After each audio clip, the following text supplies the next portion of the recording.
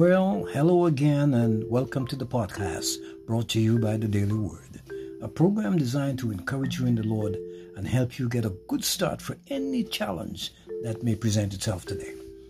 It is our prayer that God's blessing will rest upon everyone who is listening to this program. Today's scripture reading comes from the book of 2 Corinthians chapter 7 and verse 10, which says, "Godly sorrow brings repentance that leads to salvation and leaves no regret, but worldly sorrow brings death." Can I say that again? Godly sorrow brings repentance that leads to salvation and leaves no regret, but worldly sorrow brings death. We praise the Lord for His word that is able to save to the uttermost. Before I begin, I just want to mention that today's subject is a very hot topic, and I hope that you do not become offended if some of the things I'm saying today may apply to you. If you remember, a few weeks ago, I used a scripture from the book of Proverbs which says, "Wounds from a sincere friend are better than many kisses from an enemy." Proverbs 27:6. Well, today I want to take a little time to talk about what happens to the wounded. In his letter to the Corinthians, the Apostle Paul, though he loved them dearly, reprimanded them for the sins they were committing. And in so doing, he brought about tremendous grief and pain among them. But by the grace of God, their hearts were broken and their eyes opened. In their godly sorrow, they were able to repent and turn away from their ungodly lifestyle. I want you to notice that it was their godly sorrow that brought about the repentance. Let's not forget the love that the Apostle Paul demonstrated when he wrote to them. Listen to what he said. He called them dear friends. 2 Corinthians 7:1. He told them to make room for him in their hearts. He said that they have such a place in his heart that he would live or die with them. My friend, when a brother or sister sins, condemnation is not the answer. 1 Peter 4:8 says, "Above all, love each other deeply, because love covers over a multitude of sins." Even James, in James 5:20, he also stated, "Whoever turns a sinner from the error of their way will save them from death and cover over a multitude of sins." I'm here today to tell you, if you should ever find yourself in a situation where sin has become rampant in your life, it is my desire that you become broken and your godly sorrow drive you to repentance and save you from destruction. Listen, there is a difference between godly and worldly sorrow. Worldly sorrow is being sorry for what sin has done to you, but nevertheless, you continue the cycle of sin followed by pain and by sin and more pain, and that cycle just goes on and on. An alcoholic drinks himself sick, and when he recovers, he feels sorry for the mess that he has caused himself, but he continues to drink in spite of it.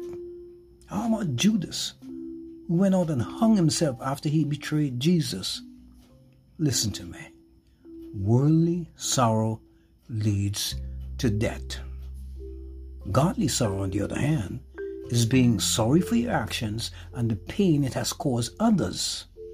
Godly sorrow hurts deep down inside your soul. In the end, the Christian is thankful for the pain and the grief because it led them back to the straight and narrow path of life. All of us have fallen short of the glory of God. No one can point the finger. The Bible says in Romans 3:10 and 23, "There is none righteous, no, not one, for all have sinned and fall short of the glory of God." Peter wept bitterly after denying Jesus 3 times. Luke 22:62. King David was remorseful when the prophet Nathan exposed his sin of adultery.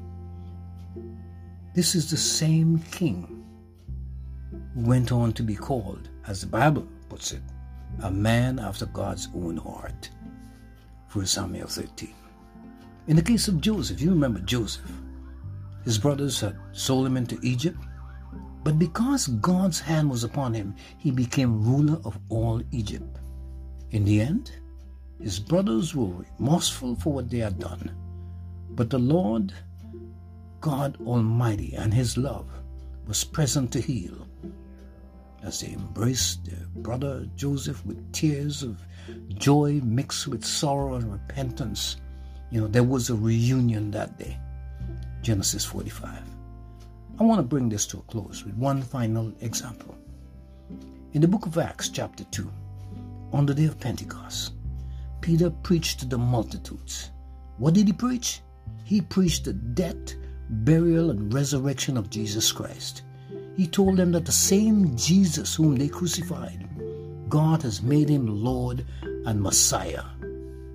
Acts 2:37 and 38 says, when the people heard this, they were cut to the heart and said to Peter and to the other apostles, brothers, what shall we do? And Peter replied, repent and be baptized every one of you in the name of Jesus Christ for the forgiveness of your sins, and you will receive the gift of the Holy Spirit. And he warned them. He warned them saying, save yourselves from this corrupt generation. And today we live in a corrupt generation, and this message goes out to us as well. That day, there was godly sorrow among the people, and about 3,000 accepted Jesus Christ as their Savior and Lord. I want to emphasize, godly sorrow brings repentance that leads to salvation. Listen to me.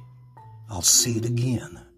Godly sorrow brings repentance that leads to salvation.